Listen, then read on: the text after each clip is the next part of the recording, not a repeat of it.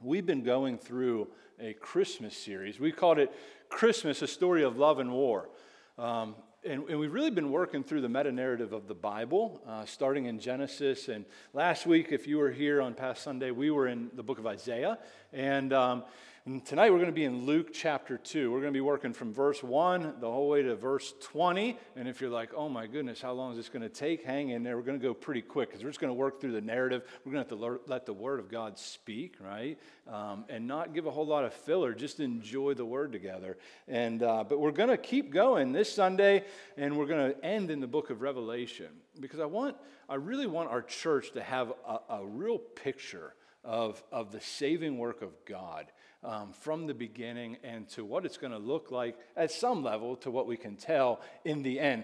And here's what we do know. Jesus is going to return, right? We're going to talk about the fact that he came once, but he's going to come in a completely different way when he returns. He's going to come and he's going to gather his church, his bride, those who are trusting and loving and worshiping him forever, and he's going to right all the things that are wrong, right? So that's what we're looking forward to. But tonight, we're going to go back about 2,000 years, right? So if you're able to get your mind in that mode at that time, that would be very helpful because this happened in real history, as you're going to see, okay? So with all that being said, as a little bit of an introduction, Isaiah was in about 700 years before Jesus came and put on flesh. But for 400 years before that moment, guess what there was? Silence. Yeah, I was going to be quiet for the next 20 minutes. No, I'm just kidding, right? And you go, tell us, right? But there was silence. Now, could you imagine? Could you imagine? For 400 years, God had not spoke through his prophets. God's people were longing. They were waiting. They knew of all the promises that Emmanuel, God with us, was to come. There was a king that was promised that was going to come and right all the things that were wrong. And no doubt, they were waiting for an earthly king that was better than King David. This king was the king that God had promised. But here's the thing. For 400 years, nothing. And it was a dark 400 years, I want you to know, because Rome had steadily increased in power. And they were a dominating force. But they were a rough people, right? So for 200 to 300 years, the Jewish people were under severe persecution. The pressure was tight, and they were all fervently, no doubt, praying, waiting, longing for the coming Messiah. And yet, silence. Silence. They were wanting the king to bring freedom. They were wanting the king to bring justice. They were wanting the king to bring what we've been talking about, which is ultimately shalom. Which is what every human wants, wholeness, peace, everything to just be right. And that's what they wanted. And that's where we step into our text for this evening. So Luke 2, we're going to be 1 through 20, but we're just going to take it in chunks. So follow along if you'd like as I read. It says, "In those days, a decree went out from Caesar Augustus that all the world should be registered. This was the first registration of Quirinius, the governor of Syria." Now, by the way, in those days, there's a particular day, there's a particular timestamp. This is the first registration. That means there's probably more. And what do they want? Rome wants people to be registered so they can make sure that they're getting their money. They can make sure that they're getting their taxes. Sounds like government, right? And by the way, this fulfills so many different prophecies that God had said would happen. But what we notice here is this is a real story. It's not a fairy tale. It's not a myth. You can locate this in time and space. This is real history that we see. And it says, "And all went to be registered, each to his own town. And Joseph also went up from Galilee, from the town of Nazareth to Judea, to the city of David, which is called Bethlehem, because he was of the house and the lineage of David, to be registered with Mary, his betrothed, who was with child." Now, listen, that's about a 4-day journey for them. Now, ladies, any who's ever had children, you're getting close to the moment, and you got to make a 4-day journey thanks to the governor's request and decree. You pretty excited about that? By the way, you got no snazzy heated seats or anything like that. No airplane. You probably have what? Donkey, maybe a carriage. We always picture Mary sitting sideways on a donkey, but we don't know that that's actually true. But we do know this. This was a rough journey.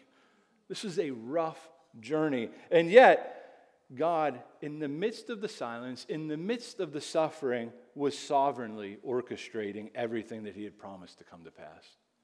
He's perfectly in control. How are we going to get them to Bethlehem? He's never wondering that. He's got it. He's working through kings, through governors, through the government to make sure that his promise comes to pass. And that's what we see. By the way, it should bring you so much comfort that God is perfectly in charge at all times. There's never a time he's anxiously wringing his hands, right? You and I anxiously wring my hands at times. Anybody in here do that ever? Yeah, right? The pulse, the pace of my heart starts to go. I get a little sweaty, right? I start to get anxious in that moment. And what I need to remember is in that moment, God is sovereign and he's good. He's in control of all things at all times. And therefore, I, by God's grace, can have peace. Why? Because he's in charge. Not Caesar, not the governor, not any other human, demon, or devil can stop his beautiful plan of redemption. God will do it. So does that bring you comfort? Because that same God who was orchestrating that moment at that time, right now, is in charge. And you might think, well, I don't know. Does it feel like that? It didn't feel like that for them. But know this, that God uses our steps and really even our missteps to get us exactly where he wants us to be. Why? Because God does the impossible to show us that he's God. That he's God, that he's got this, that he's everything. He hung every star in the sky. To get them to Bethlehem is not a hard thing. So he does that. And it continues. And while they were there, the time came for her to give birth. And she gave birth to her firstborn son and wrapped him in swaddling clothes and laid him in a manger because there was no place for them in the inn. All right, listen, there can be a mistake that can be made during this time of year in preaching and in teaching because of really, we allow culture and we allow artistic expression to be shoved into the Bible. And we start to paint this picture that, they showed up, right, at the hotel, motel, holiday inn, say what, right? And they knock on the door. Some little troll that looks like he's on Harry Potter answers, and they just said, no, there's no room for you, Mary. No room for you, Joseph. You got to roll. So they bounce, and where do they go? They go to look around, and they find a barn or a cave, right? Maybe that's how it's portrayed. And they land there, and that's where baby Jesus is born, and the farm animals are all smiling, right? It's a pretty magical moment. You've seen the pictures. Now, by the way, listen, I am poking fun at that because here's the deal. I think that the story of the Bible is much more compelling. It's much more beautiful. And the story of the Bible is to be studied so that our love for the Lord increases, right? And so why that happens is because that word "in" at the end of that sentence is generally mistranslated, right? We see the word "in" and we think of a hotel or something like that. But in the Greek, the word is actually kataluma.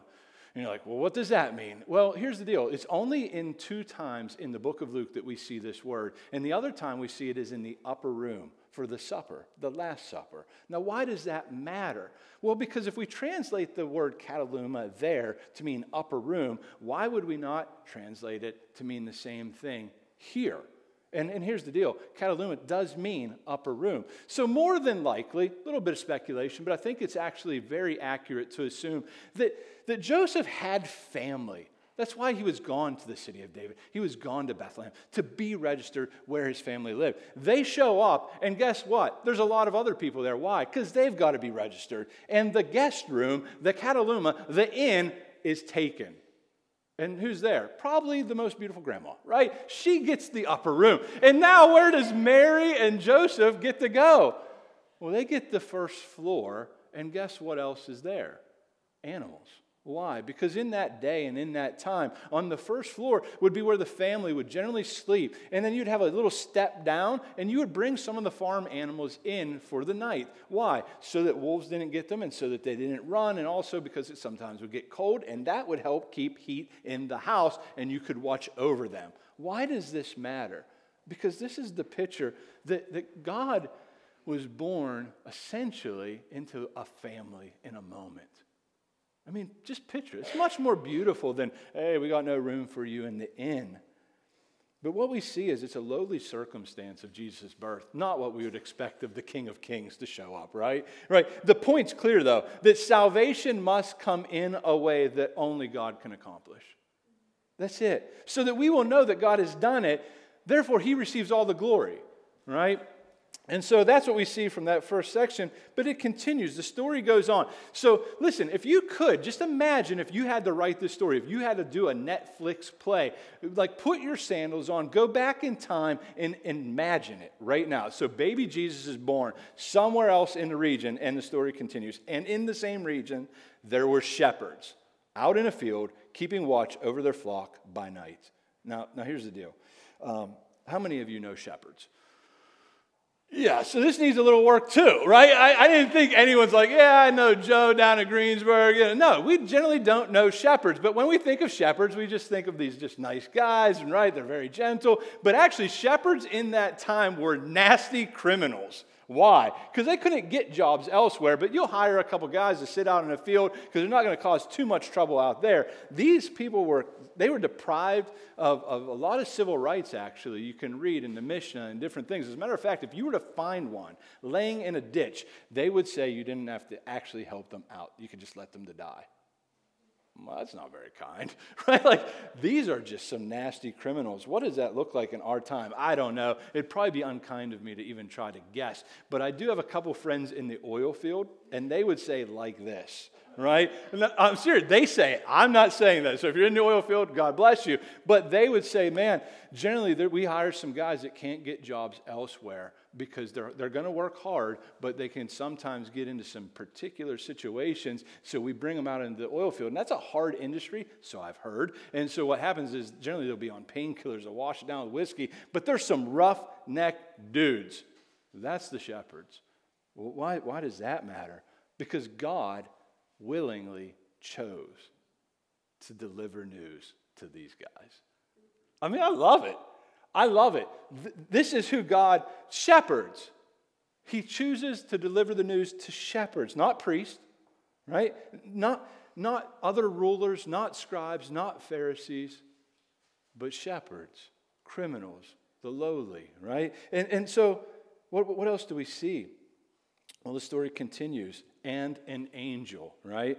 Now, by the way, angel in the Bible is not a chubby little cherub, okay? Why does this matter? And it's not a scandalous lady with wings. No, what we see is it's a heavenly messenger. It comes to bring news. And listen, it says, of the Lord, and appeared to them. And the glory of the Lord shone around them, and they were filled with great fear.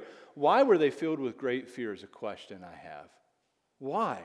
Well, because when angels would show up, generally they brought judgment. And so imagine, you're a shepherd, you know you're a criminal, and you have an angel that's showing up right now. What do you think? Judgment has come. We're in a heap of trouble. But that's not exactly what happens. No, right here it says, the glory of the Lord shone around him. And what does the angel say? Fear not. Well, that's good news. That's what we need to hear in the midst of our trouble, in the midst of our rebellion. Fear not. For behold, I bring you good news of great joy that will be for all people. Who here wants good news of great joy? Yeah, I do. I definitely want good news of great joy. And he says for all people. So this news goes out to all. What is the news? For unto you is born this day in the city of David a Savior. We need a Savior. We need rescue. And who is it? It's Christ the Lord. And this will be a sign for you. You will find a baby wrapped in swaddling cloths and lying in a manger. By the way, a manger is a food trough. That's what it is. That's what a manger is. It's what animals would eat out of, okay? We always think barn, but it's not. So they lay baby Jesus in this manger. And so what's the miracle? That is the miracle. It says, this will be the sign. It's not that 6-pound, 8-ounce baby Jesus is going to have light emanating from his face with spikes. That's not it. It's just a basic baby in amazing ways being born, laid in a food trough. Well, why would God design it this way?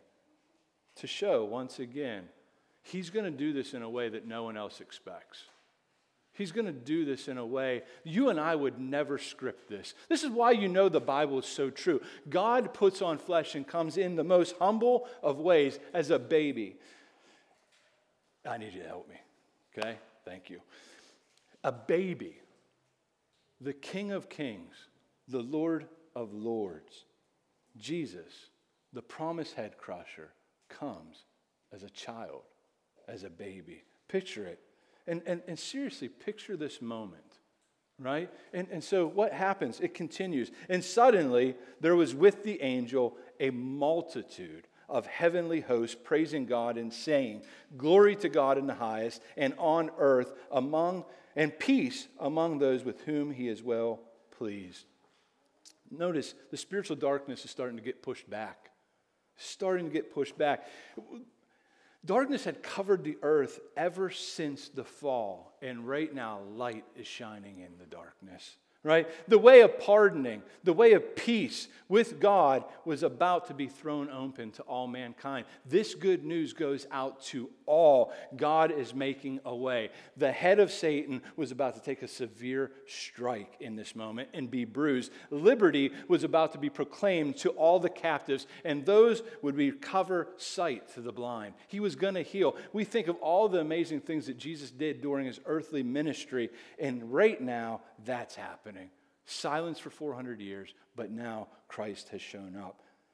The incarnation of Christ, by the way, incarnation just means incarnate means meet, God put on flesh.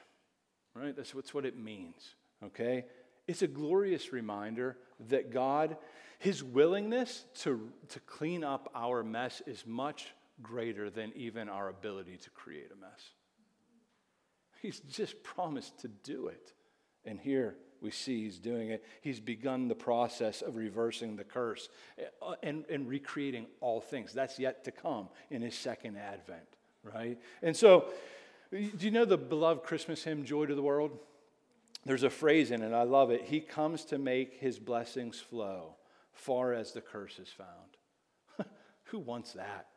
I want that. This is the beginning of that. This is where he breaks in the light. The good news of the gospel is that the blessing of redemption will flow as far as the curse is found. We're going to go into much deeper conversation about that this Sunday and the upcoming Sunday when we wrap up this series, so hang in for that. But notice, the good news is for all. You see that? Good news to all people.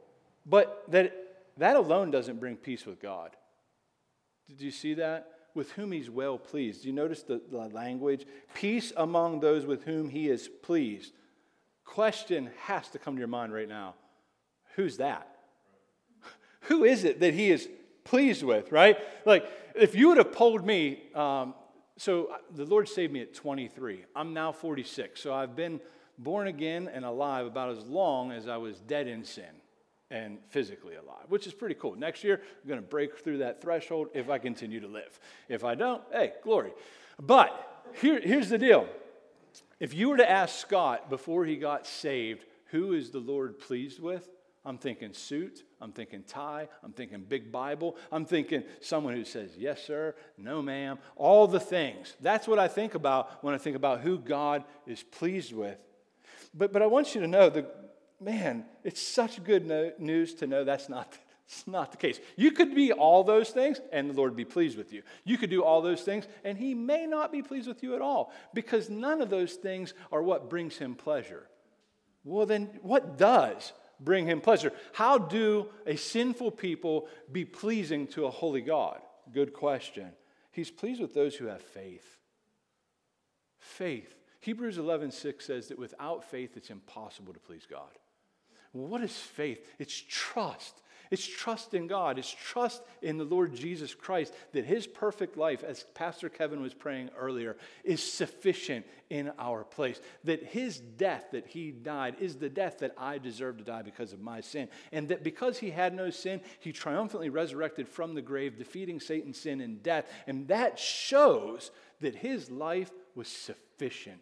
Therefore, I can receive a real forgiveness of my sins because they were placed on Jesus. And I can receive a real righteousness instead of my sinful life. And therefore, by faith, I can be justified, pleasing to a holy, righteous God. Amen. This is why Christ has come. Those who trust in Jesus' perfect life, his substitutionary death, meaning in our place, his victorious resurrection, not perfect people trying to trust in themselves, trying to trust in their church attendance or their suit or any of these things. That's not the people he's pleased with, but it's people who we have an imperfect faith, but it's in a perfect Savior. That's who he's pleased with. So if you're thinking, man, I don't do all those things right, join the club. Neither did the shepherds. But yet God shows up and he says, I got good news. Well, what is the news? I'm going to do it all. Trust me. And that's what he does. My question is, have you received this gift of grace by faith? It is a gift. What do you do with gifts? You got to figure this out because you're probably going to get some.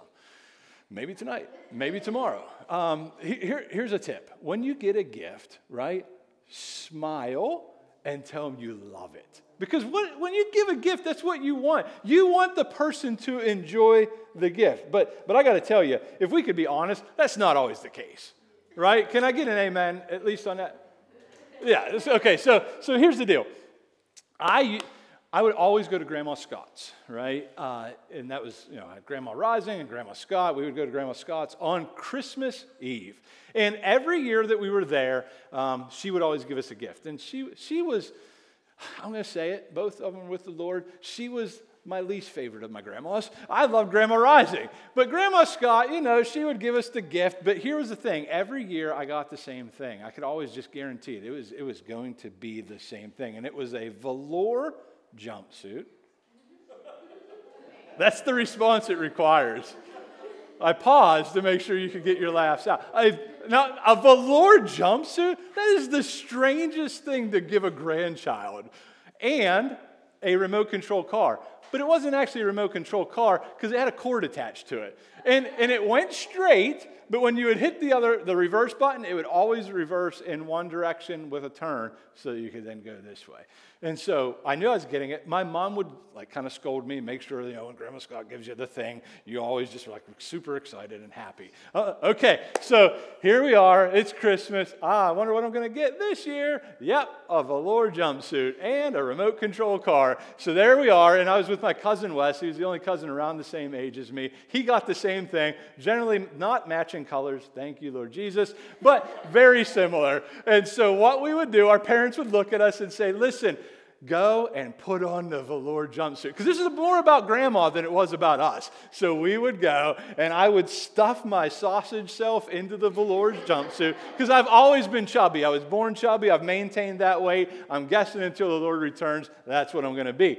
And so it's hot. It's really hot because Grandma was always cold. And there we are, and we were sent down to the basement so the adults could actually enjoy Christmas Eve. And there we are playing with our remote control car, and we're following behind, and we're doing the thing. And I'm sweating like a pig at the butcher's in my velour jumpsuit. Merry Christmas. I would always smile. I would always say thank you. I would tell her it was my favorite. I would give her a hug. I'd give her a kiss. We'd go home. I'd throw it in the closet, and I would never play with it again. And here's the thing. I'm concerned that some of you may have received Christ like that.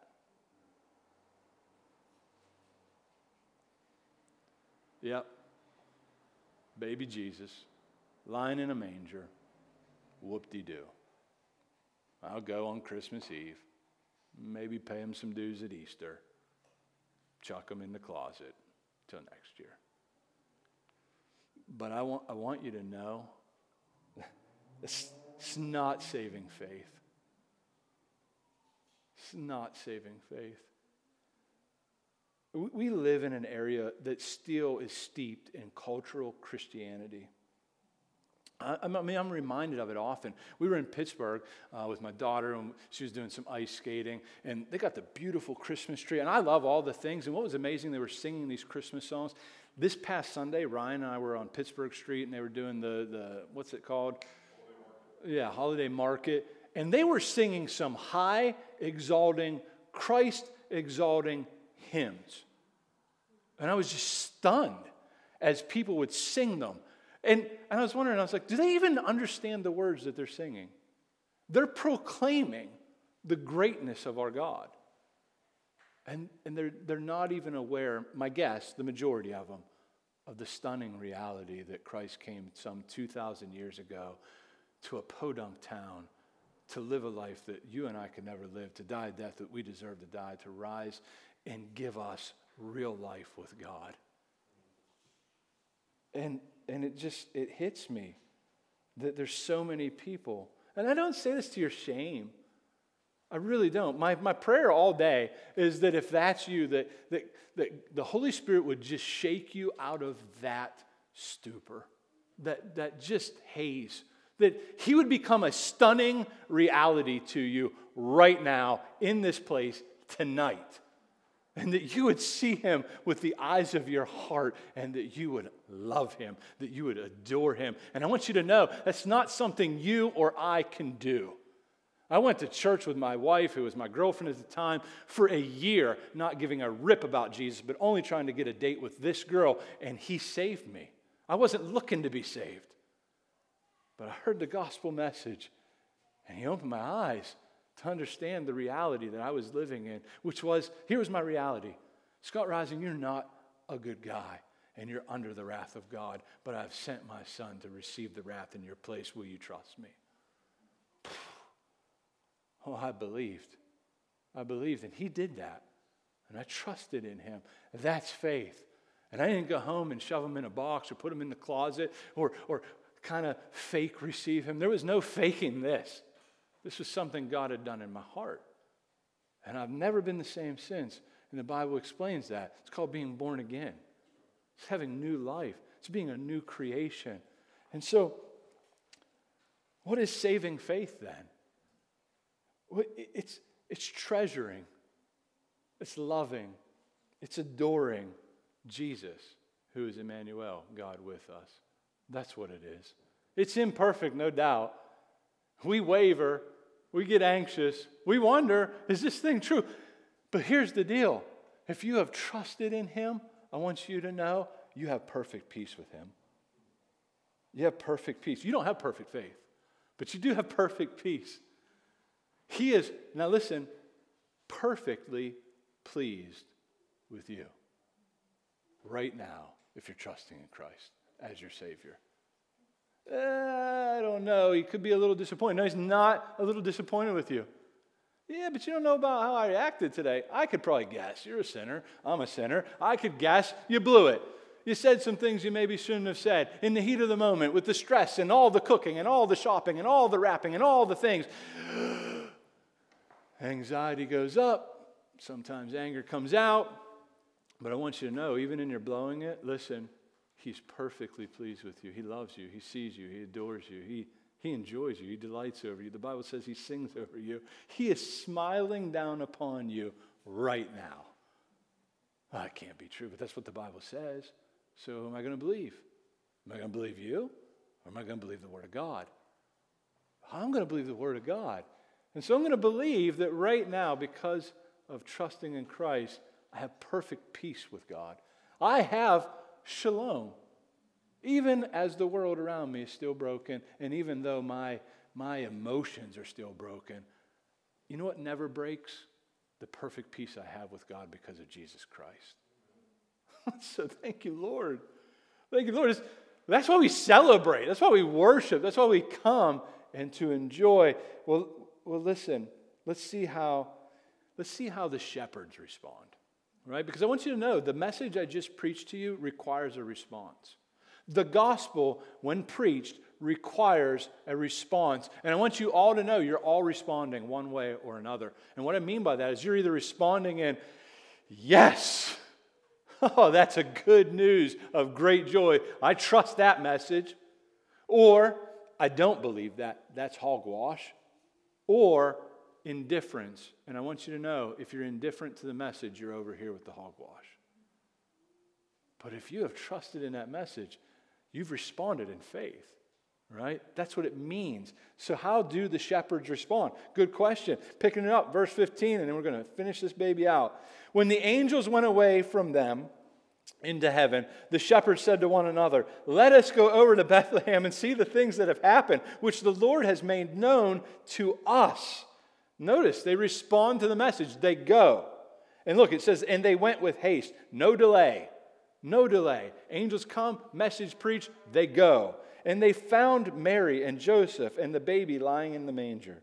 And when they saw it, not baby Jesus, but the miracle, they made known to them, saying what had been told to them concerning the child. And all who heard it wondered at what the shepherds told them. But Mary treasured up all these things, pondering them in her heart. And the shepherds returned, glorifying and praising God for all that they had seen and all that they had heard as it had been told to them. And at the end of 8 days, when he was circumcised, he was called Jesus, the name given by the angels before he was conceived in the womb. They respond with great joy.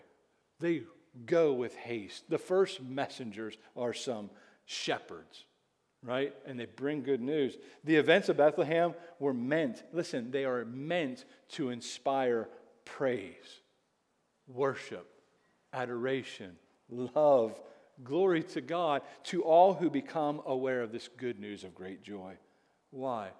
Because at the heart of the gospel of joy is the stunning reality that you and I are not the kind of people that deserve God's grace and forgiveness.